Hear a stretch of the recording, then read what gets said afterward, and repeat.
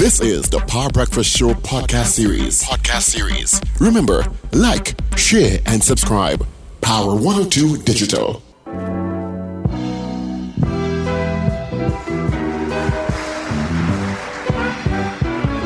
Alrighty, 18 minutes after the hour is 7 o'clock.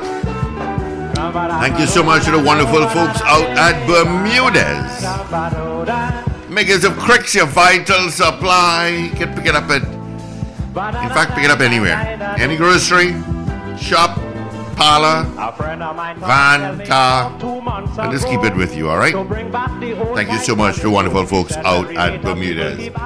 Before I give you the results of our morning poll, traffic-wise, I'll just not give you a traffic update. Where you're going to get traffic, including back roads, you will get traffic.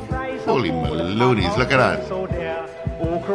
Maraval from the Pillars by Maracas heading straight down to a roundabout, including Long Circular Road. Wow, that's terrible. Alright, let's get the results of our morning poll, gentlemen. What we got so far? Let me just check to see if I have any more for you.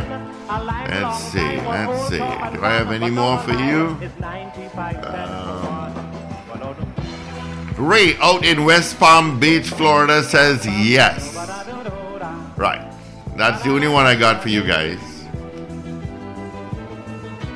Well, for our poll this morning, we had our poll words, do you think Trinidad and Tobago is a violent country? We had 23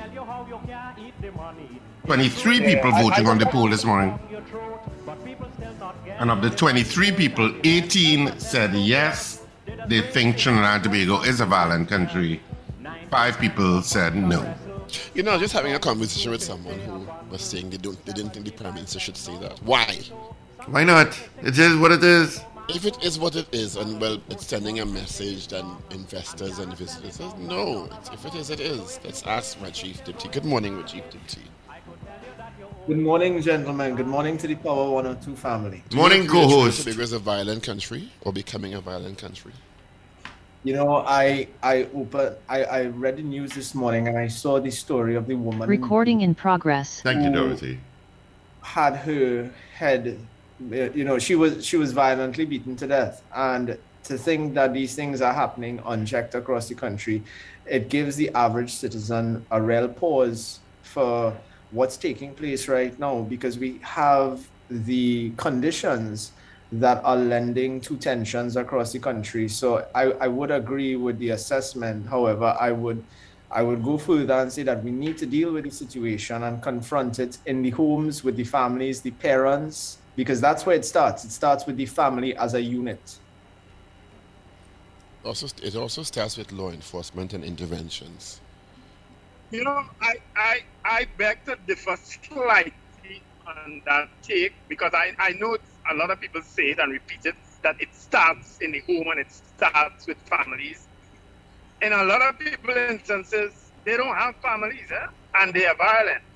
You know, so unless we broaden the perspective of what we say a family is. Well, maybe they're violent because they don't have families. They don't have that support. They don't have that training. They don't have that socialization. Maybe the family that they thought they had abandoned, and maybe they have a dysfunctional family, but everybody has a family. It may not be a family they live with, but everyone has a family. Yeah, I agree with that, Paul, because when you consider that the people have grown up with a father figure or a maternal figure, what they know in their adulthood and this aspect of how we urge people to heal, it comes from that. Whether you grew up in foster care, whether you grew up without any parents, what you knew in your early years. But no one grows up without any parents. Parents may not be biological parents, but no one goes from being born to 10 years old without somebody in their life. We're not wolves. We don't grow up on the street foraging. Yeah, it goes. Yeah. Well, yeah. Foraging is a kind of strong word there. Yeah, but when people say no one has a family, there's no child in Trinidad and Tobago that I know that is born is put on the street or is left alone and grows up alone. Someone is in that child's life. It may not be a functional, productive family unit, but someone is influencing that child. Someone is raising that child. Someone is socializing and teaching that child. So there's no situation where that child is not being raised by somebody. It may not be in a productive way, but no child grows up alone. So then is it fair to use the word environment informs how you behave? That's not even a debate anymore. That is not even a debate. Environment impacts everyone's life. Yeah. Well, I think, Wendell, what you're talking about there is a nurture versus nature paradigm, that how you grow someone up based on their inherent nature. And remember, in Trinidad and Tobago, we have the old moniker, which is it takes a village to raise a child. And we have that. And maybe that has been unraveling for some time. But the truth is that the family unit is not just mom and dad, but the uncles, the aunts, the neighbors, the community. And that is probably a sense of what we're losing here when we see the wayward paths that some of these children take into their adulthood. Well, yeah. You see, so does it also go to the, does it also go to the discipline of the society as we're talking about it? Because, a lot of times we say there's a narrative that says Trinidadians and Tobagonians are indisciplined as a people, etc., etc. You hear that narrative. I don't know how much of a truism it is. Is that really true or not? Are we really that indisciplined or not? Because a lot of the times we shine the light on whatever indisciplined behavior has happened. That's a good point, Richard, because when you think about it, if you take 100 citizens across different age groups, you'll find more than 95% or 96% are people who go about their lives, obey the law, are courteous. You understand? But of course, the media, as medias do around the world, not exclusive to Trinidad and Tobago, will focus on 2 murders yesterday. They're not focusing on 3 children passed the exams, you understand? Or somebody helping across the street. So it has to be taken in that sort of context. And back to the point of what happens to a person. Any society has 6 or 7 major socializing agents. Your parents, your family, your community, your religious organizations, your youth groups and political girl guides. So it's not science anymore. It is not a novel investigation as to what creates a productive human being. We're just not doing all we can do to remediate those who are going astray, identifying them early enough. The education system, a big one I forgot there. Remediate them enough at an early age, identify that they may be having problems and put systems in place to help them. We're just not doing that effectively. Yeah. And we haven't really been focusing, as I think Richard pointed out, the successes that some families have and that some societies have. We haven't really been focusing on that and highlighting that enough. Look at the 5 of us here. 4 out of 5 ain't bad. Huh? But I'm getting, and we meandering to the conversation really, for which we have Rajiv here, and the issue of food prices, etc., and the economic picture. But a lot of how the society functions today is that a lot of people are not very optimistic about the future because of what they've gone through and about the challenges that they face. And this takes another conversation in how hopeful are the youth of Trinidad and Tobago in terms of the future of Trinidad and Tobago and your future in this space. And that's not a discussion that I hear often. I know we touch on it sometimes on the Power Breakfast show, but we don't really discuss it in an involved manner. We just touch on it, but a lot of the Gen Zers, the Gen Z population, I know a lot of them that I interface with have no interest in staying in Trinidad and Tobago. A lot of them are just not seeing that the opportunities exist here anymore.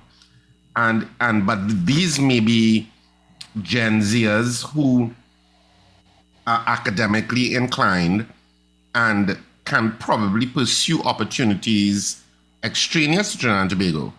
But you have Gen Zers who, for all intents and purposes, will be here. And if some of those who may not have those opportunities to go abroad, etc., or seek out opportunities elsewhere, and if they are not hopeful, then what does that say for the future of the society and the optimism that drives any society forward? I don't know. That's a conversation that I suppose people more informed than me will have to have and discuss. If they see it's relevant to Rajiv, Richard, because and just to segue to Rajiv here, it's relevant to Rajiv because if you don't address that issue and opportunities and the workforce and the dwindling middle class, business people are going to find themselves in an environment where margins are going to diminish because people simply can't afford it. Wouldn't that be true, Rajiv? Yes, you're very correct, Paul. And Richard, you raised so many pertinent, hot front burner issues this morning that really place a microscope on what the social situation is right now. Because when we consider that the brain drain that you're talking about is taking place, because we're seeing it from within our sector, within the business community, within the up and coming graduate community, because I've recently engaged the University of the West Indies in a tertiary young leaders program to try to get the brightest and best, and not even the best, just get some of those business graduates that are going to be coming out of the social sciences faculty into the workplace straight away for internships and that kind of thing, because we want to capture that talent in the sector.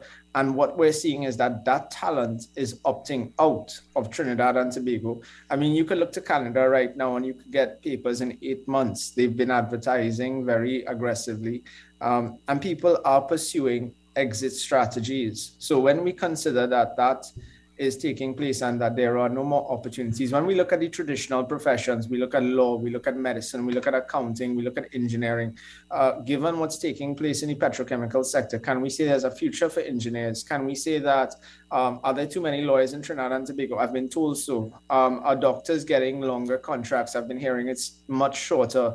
So we have a very saturated workplace. And in that kind of environment, what is there for potential graduates to pursue, especially when the world, the first world, is on the leading edge of, looking to future innovative solutions. And we see that the world is prepared to move in different directions: digital currencies, renewable technologies, and energies. So it's certainly something that concerns us at the level of the business community, and not just the business community, because when we talk about margins, we have to think about the intellectual capital, because that's what these people represent. These students, these potential losses are what our future should be. And for Trinidad and Tobago to remain successful or to continue to be a beacon in the Caribbean, we need to have these people here. Yeah. But but how do you, because there's so many things, sometimes it's a little bit overwhelming in Trinidad and Tobago, and in terms of all of the things that you think needs fixing. There's so many things that you think need attention. Of course, crime is a huge one, and of course that is a multifaceted Medusa head with many snakes in different directions. And so, how do you start to address that? Of course, we always talk about education, and we talk about instilling, reaching out and recognizing dysfunction at an early age and trying to address it. But I don't think that we do address it properly. No. So you have because the bullies, the dysfunctional students in any primary school. From primary school, you see it, From primary school, and any parent who has children in primary school know that there are one or two students that they know are dysfunctional, that have come from dysfunctional families, and who are, and even though, I think all families are touched with some level of dysfunctionality. Let me put that out there. There is no perfect family, but a high level of dysfunctionality that plays out in the school system. And we don't see. I know we have spoken to previous ministers of education on the issue, and they talk about dealing with issues and school counselors and school guidance officers and blah blah blah blah blah blah. But I don't know that we're already making any dent. Richard, my thoughts on what we see in school today is that the model is outdated. When we look at secondary entrance assessment, when we look at what CXC and CAPE is giving us, we're putting people on track towards traditional professions. However, if you look at models like Singapore, where they have little in the way of natural resources, but more of the human resources, we need to start tailoring people for what we feel our economy needs. And, I'm not sure, but you don't need to be in a traditional lane of professional capacity to be successful. There are many trades where we need carpenters, we need plumbers, we need electricians. And I'll tell you, when we find a good one, we hang on to them because, that's just something we need. It's really a situation where crime has been on the up, and crime continues to dominate the conversation when we talk about local investment and that happening more, and we talk about foreign direct investment, because when we look at, and we're not just talking about petty crime and shoplifting, we're talking about where we sit on the corruption index as a country, because a lot of foreign investors look at that and they look at this thing called the ease of doing business, which isn't getting any easier despite several attempts from the government to change the culture in the statutory agencies responsible for that. So it's a collective headache that contributes to this entire problem. Is it just simply a matter of leadership?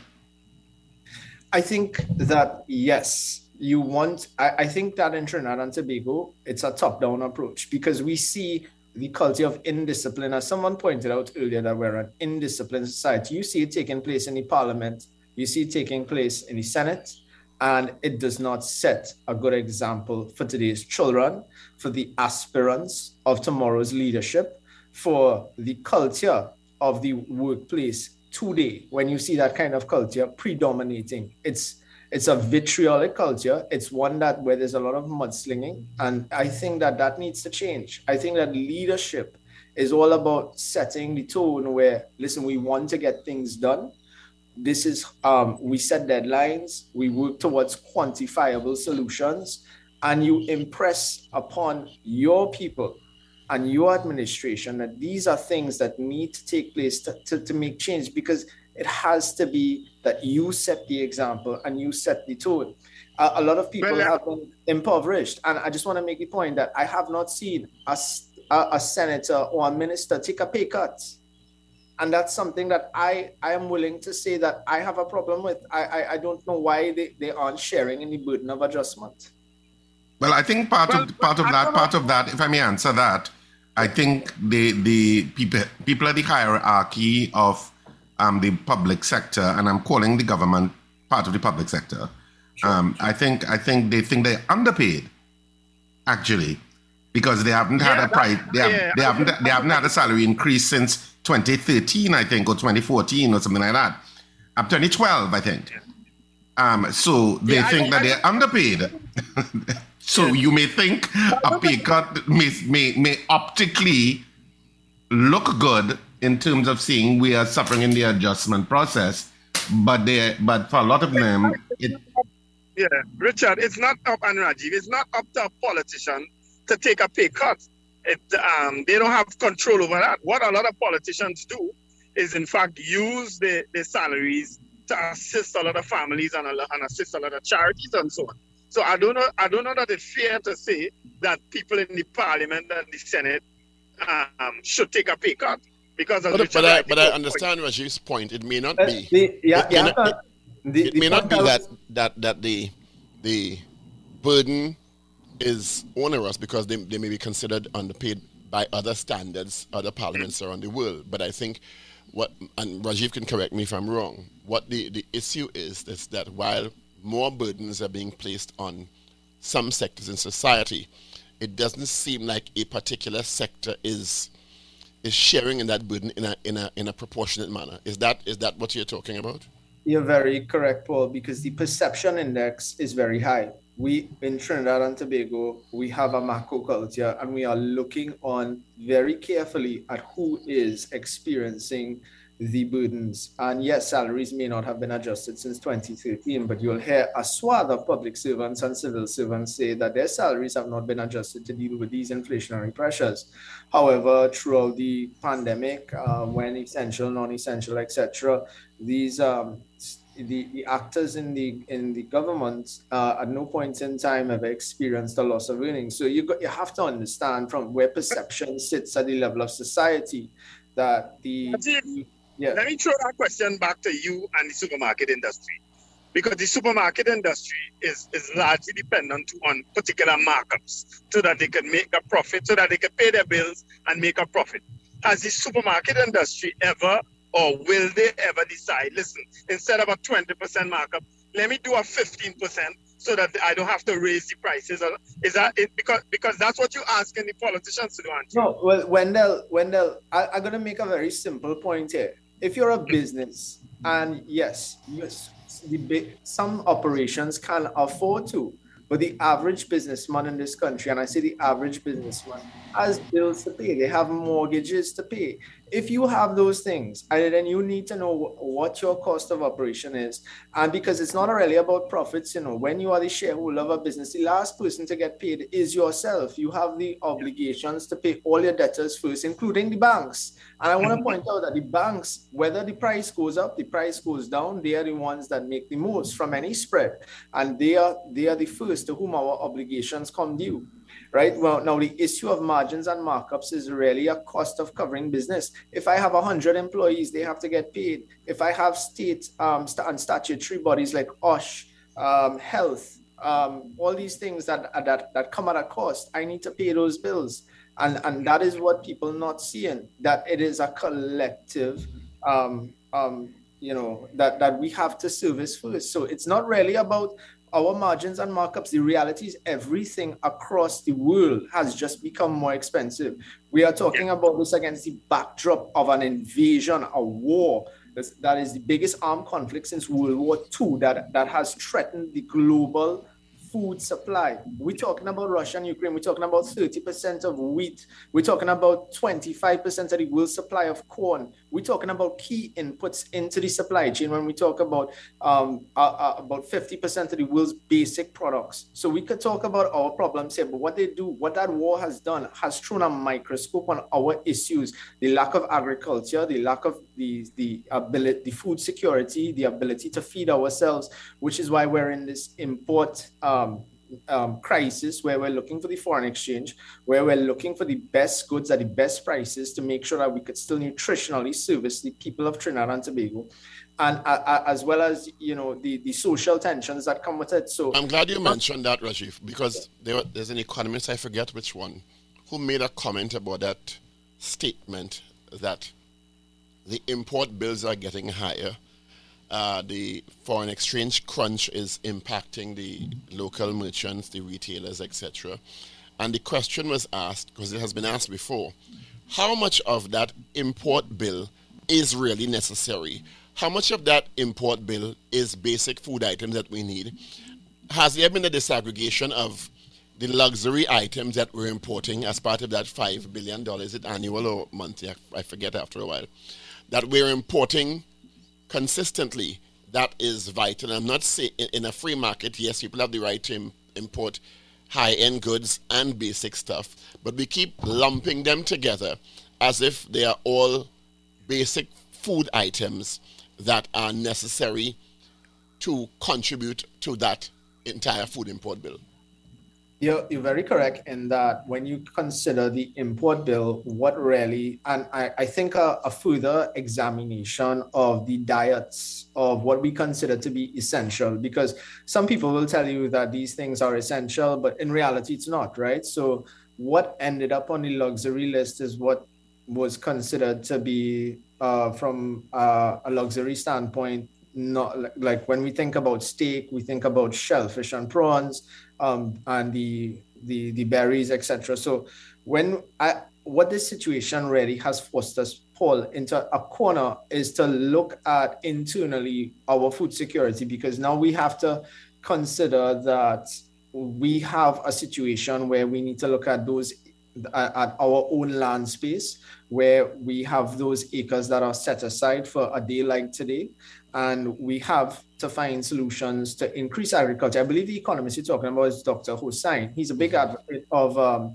the seedlings and kitchen gardens, and we also assist the Shaw Foundation in that regard. But that's one aspect of it. The other aspect of it is, and I think Mrs. Nunes Teixeira, who's our guest a couple of weeks ago, said that there's nothing wrong with merchants deciding we want to import, for example, a high-end whiskey into the country.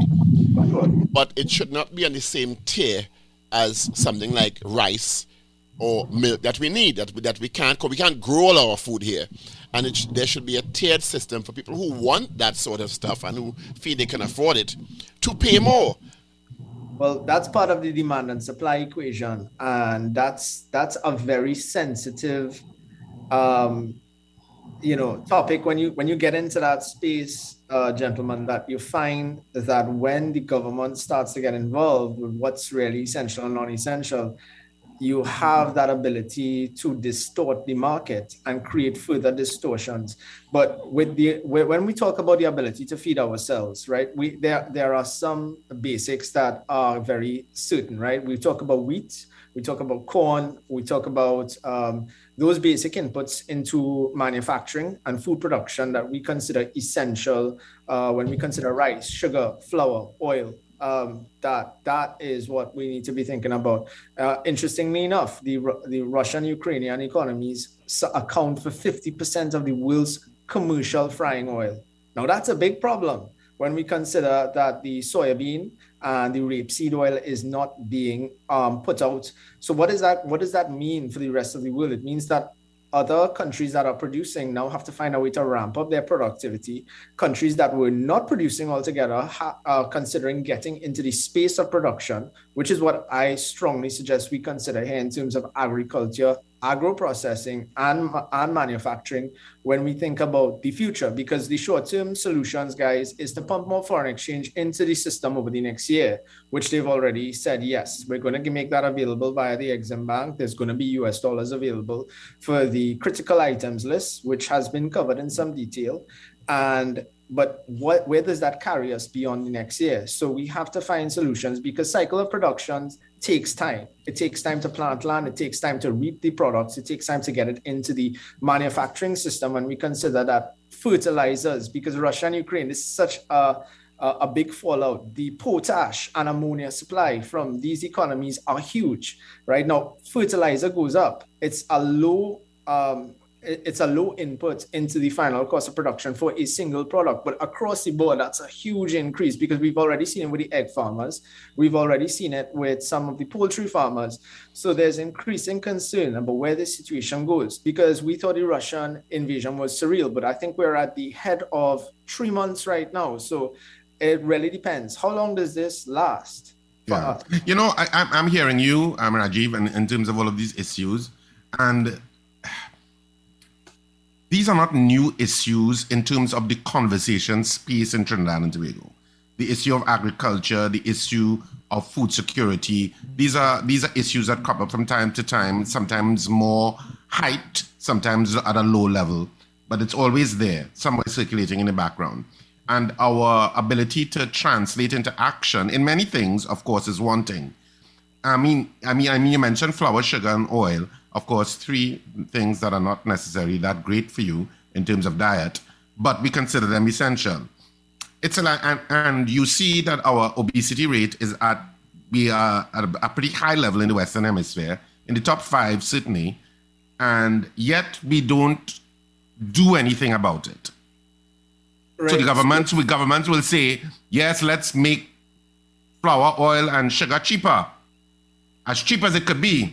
Because we want more obese people. Because it's like this never-ending wheel of chaotic madness that governs Trinidad and Tobago in a kind of way that interconnects in keeping us I hear you loud and clear. That's a two-pronged problem, right? So, so the thing about it is that these non-communicable diseases that we talk about, where high blood pressure is concerned, where obesity is concerned, these are big problems for Trinidad and Tobago because we have a population that is now relying heavily on CDAP, and that's more pressures on an administration that has to provide for these ill persons. So how do we treat with that? I've seen the Ministry of Health try to treat with it, but from a consumer standpoint, when we consider flour, oil, and sugar. Now, I think I've had this conversation with you guys before. The alternatives with flour, there are good alternatives, healthier alternatives that could lead to less of these morbidities that we consider non-NCDs. But if you tell a consumer cassava flour, potato flour, almond flour, Edo's flour even, they aren't as receptive to it as the mainstream flour that's in production. And that's something that is perhaps not, that there hasn't been enough of a health focus to make a real shift, because it's up to the consumer to really push these things at the forefront. I agree with you. And I agree with you, but a lot of the eating healthy in Trinidad and Tobago is not cheap. No. Eating healthy, in fact, is more expensive than eating in an unhealthy manner. All of our drive, even in terms of price points, in terms of taxes, are about us eating unhealthily. And there are consequences that feed out of that, including the ridiculously high death rate that we've had out of COVID. All of that is an interconnected thing that if you look at it logically, you could see where it all leads. But yet, we continue to have policies that don't address those issues. I am less concerned with a government taking a pay cut than a government being innovative in terms of our economy, and a government that's being optimistic and driving hope forward in terms of where Trinidad and Tobago is going. And making progress in ease of doing business and these indices that... Exactly. That's more important on a certain level because it attacks the issue of making sure the society becomes more equitable and lifting everybody up together. The more prosperous, the wider, the larger your middle class, the better for any country.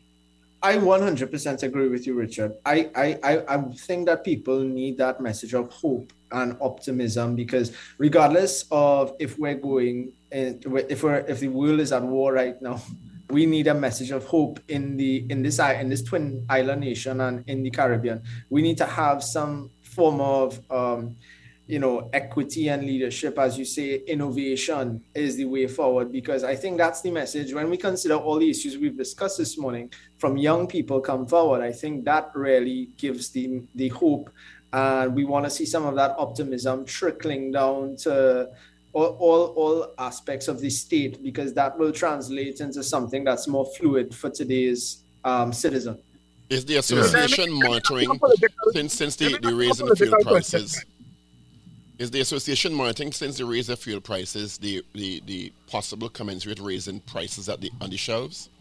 Well, it's week one of back to school, Paul, and it's week one of a situation where we've seen, for me at least, more people than ever, more cars in bumper to bumper traffic morning and afternoon. And it's been, I think that what suppliers and even supermarkets are looking at, and the average business, is like, what does this mean when we think about how this is for a sales environment?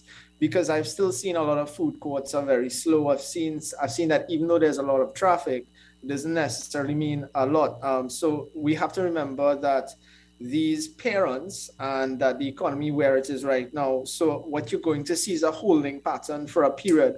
However, we have received some notarized price increases by suppliers. I received one from Chief Brand Products yesterday saying that they would be raising from the 1st of May. So we are still getting them, and it's a situation where when you consider that the fuel prices, what that means to their bottom line, the assessments made by some of these suppliers, I believe that they can actually absorb some of it. So I think that that's something we're going to have to look at, because when you have goods leaving the port to get to the warehouses and then to the retailers, depending on the fleet management of some of these AAA companies, we'll see what can be done. Yeah. Wendell has a question. Wendell. Rajiv, let me ask you a political question, right? Because not for the first time you spoke about leadership and we need inspiration and so on, right? Do you think that that can come from the current group of leaders that we have? Do you think that they can change, or do you believe we need new leaders entirely? And based on the leaders, people who are offering themselves for leaders, do you think it can come from them? So I will just give you my opinion on what has been. I mean, listen. Every day I sit down with some of my customers, and we have these what we like to call panshites. We sit down on the pallets in the back room, and we might talk a little bit, and we get the perspectives. We do have leaders that have been there for a period of time, and I think that when you've been there for a period of time and that the results have not been what has been expected. And I think that it's a little bit unfair when we consider that some of the leaders have had a pandemic and they've had the challenges. But I think certainly that we could benefit from a change in leadership. I think that young leaders are something that is being embraced. I look at what happened with the message in Tobago for Farley Augustine and how the people of Tobago embrace that. I'm not sure what that means to Trinidad and Tobago. I am the first one to recognize we're a polarized society when it comes to politics, Wendell. And you know, like I think what you really want for the country is the best people in the best positions to give you that sense of confidence. Because when you have that sense of confidence, it's easier for a businessman to say, okay, I'm going to make a decision to make an investment that I now need to be here for the next 5 years, because that man or that woman or that is in a leadership position, and I could feel a little bit confident because it drives a positive feeling in many aspects and sectors throughout the nation. But Rajiv, I don't know that our society functions on the best people being in the best positions, you know. I don't think that that's our mindset, even on a political level. I think our politics is driven by other things and not not the meritocracy that you're talking about. No, not at all. I'm not pushing a meritocracy, because you see, Richard, the nature of politics is that any person can offer themselves up for office. That's the nature of a politician. Yes, but they can offer themselves up for office. Politicians or leaders don't fall out of the sky. We have a particular system where we have two main parties. We have other smaller parties that indoctrinate new people who become subsumed into what is the status quo. So when we get the so-called new politicians, they are trained in a particular way, done a particular pipeline. So 10 years from now, all we get is more of the same through indoctrination. Yeah. One will fall out of his can be, oh my God, we're going to vote for him. He's the new prime minister with a new mindset. No, it doesn't happen that way in our country. And that's the system, Paul. You've encapsulated it, because by the time these people have gone through the rite of passage and being subsumed into the system, they've already become an incarnation of what was their previous. And being manipulated by the same forces Richard spoke about earlier, that are not necessarily the forces that are at the forefront driving the decision making in the policy. Into a religious conversation with the forces that be. So let's let that one go. No, you know, it's Trinidad is a small space, and we have been fortunate in terms of a lot of the resources that we have had that had nothing to do with us. It had a lot to do with us and how we monetized it over 100+ years. But we should be in a better place than where we are. We should be. And you have so many external forces working against small states.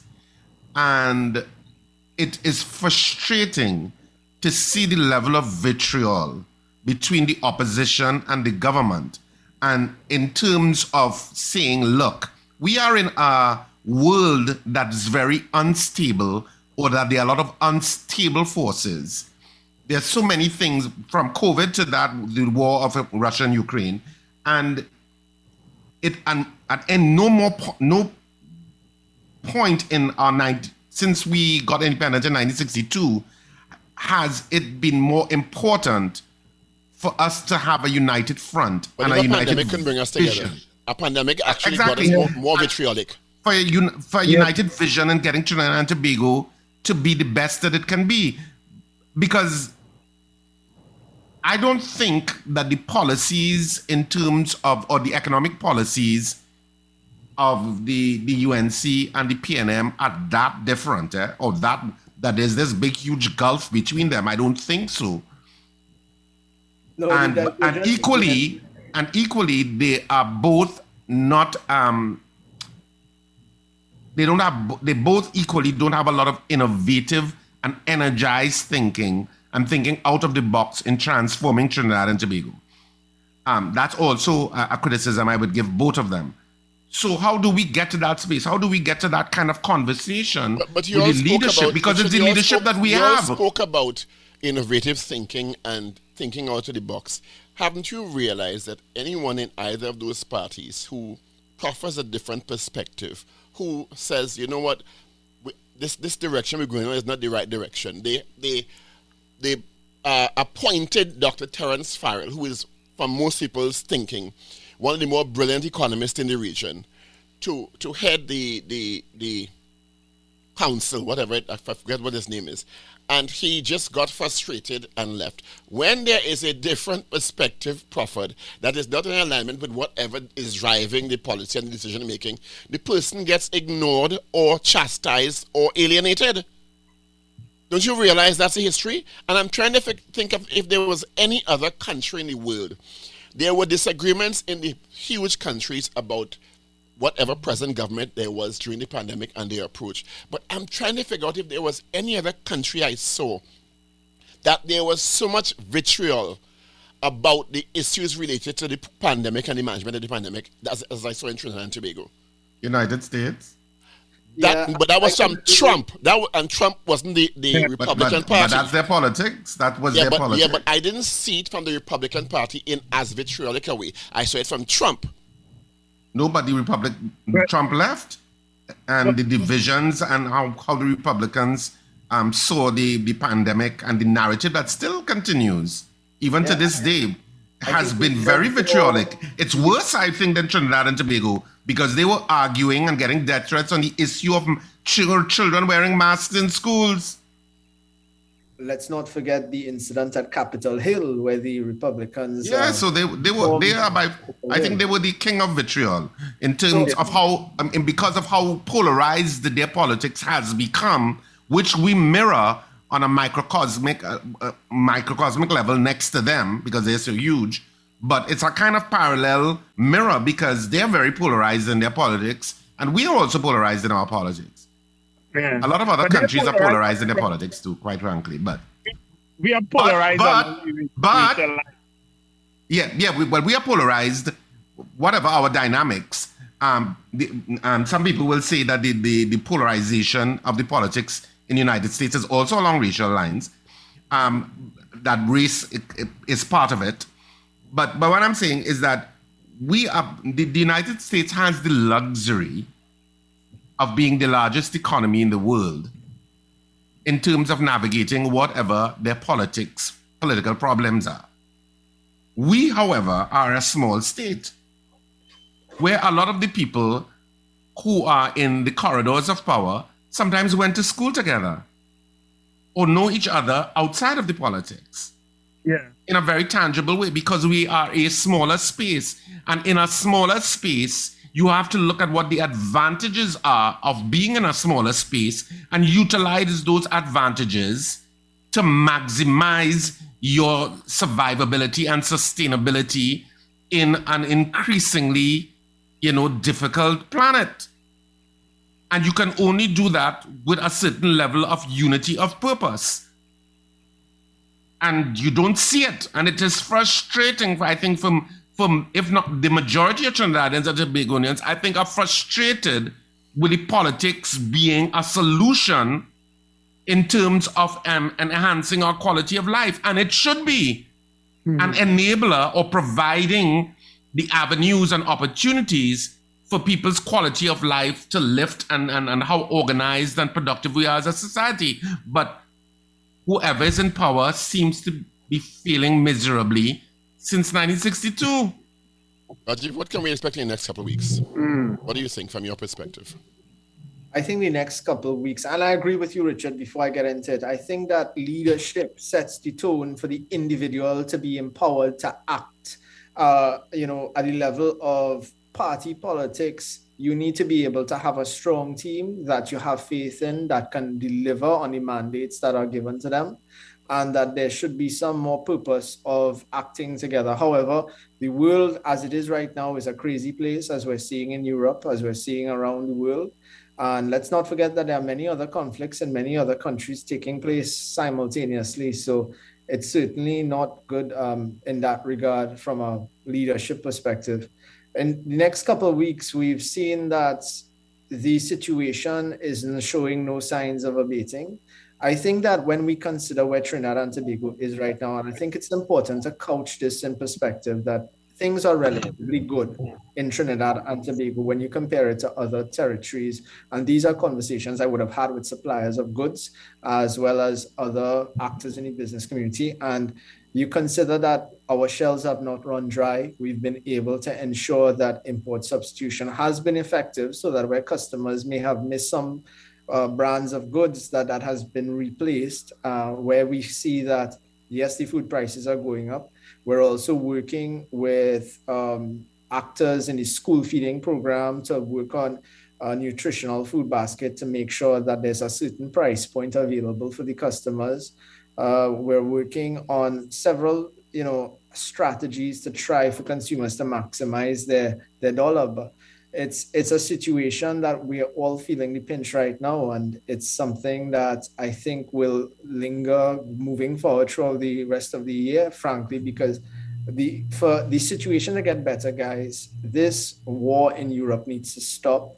The situation in China needs to get better, because some of the supply chain constraints are originating directly from there with what's going on at their ports right now. And we are reacting as an import-dependent nation to these externalities. So a lot of what takes place, I can appreciate the average consumer will not appreciate, because it's something that they come into the store and they see the price go up in a week or two. And I have to say that this has been the most abnormal year on record. I thought 2020 was bad. I thought 21 was worse, but it doesn't seem to be getting any better right now. Any better. And you're right, because when I go to the supermarket, because I am generally will go to supermarkets from time to time, and there are certain products I will buy, and every time, and over the last couple of months, every time I've gone back, those products have gone up in price. I mean, a couple dollars, and it's like, what the hell is going on? So what you're saying, Rajiv, is that we can't expect any improvement in the short term at this point. You remember that this is a supply and demand situation, so that where the goods, remember that there are other countries, other territories vying for the same goods that are now shorting, because we've had a situation where let's call it, we're exiting COVID, and I say that quote unquote because COVID is still a thing, and that we have these situations where factories and manufacturing entities have to get back to levels of production pre-COVID, and they have not been able to hit those heights as yet.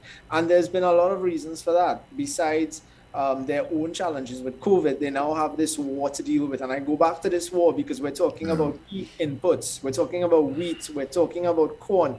And let's not forget that 2020 and 2021 has seen some of the most adverse weather conditions affecting North America, Latin America, and Europe, with some severe drought claiming entire fields of production. So we've had situations right now where even the North Americans themselves are saying, we're not going to do biodiesel anymore because we need that corn to feed ourselves. So it's a level of triage for several economies right now to really identify how is it that we improve our own food security, which takes us back to the narrative of do we put a focus back on agriculture inside Trinidad and Tobago? Maybe do we look at some level of processing inside of Trinidad and Tobago? What can we do on a local scale to improve our own odds against hedging against these price increases? If you ever needed a replicator, now you needed it. You should talk. Yeah. All right. Rajiv Dipti, I want to thank you so much for being on the Power Breakfast show this morning. All the best and be safe. And let's keep those prices down. Oh, gentlemen. Rajiv, I have a question. Do you have any political ambitions? Gentlemen, I leave you. And I want to say to Trinidad and Tobago. He didn't say no. He didn't say no, huh? That's a correct answer, Rajiv. That's a nice political answer. Okay, guys, have a good weekend, Trinidad and Tobago. All right, all the best to you, Rajiv. Be safe. But you know what's interesting? Thank you. That the political system doesn't seem to enable people like Rajiv, and there's so many people with that kind of mindset who clearly are about Trinidad and Tobago and not about political allegiance and about sober thought and examination of the issues facing it. But the political system that we've created here that has evolved doesn't seem to include them, or if it does for a short while, like Dr. Terence Farrell, it just frustrates them and spits them out after a while. Yeah, you see, politics, as they say, has this morality of its own. That is a statement that keeps being repeated that is not true.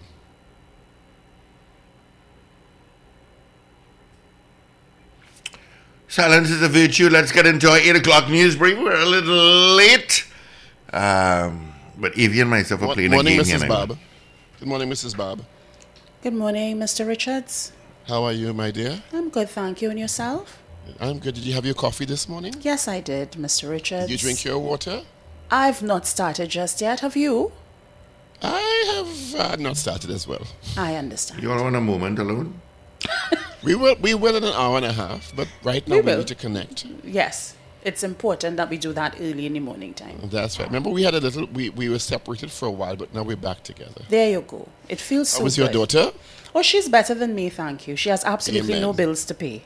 Give God thanks. Well, you and your husband brought her here, so you will pay the bills for the foreseeable future. Yes, and I realize that for the foreseeable future. Very well. News is next. You sure? You sure about that, Paul? Thank you for choosing Power 102 Digital. Listen every weekday for our live show starting at 6 a.m. Remember, like, share, and subscribe. Power 102 Digital.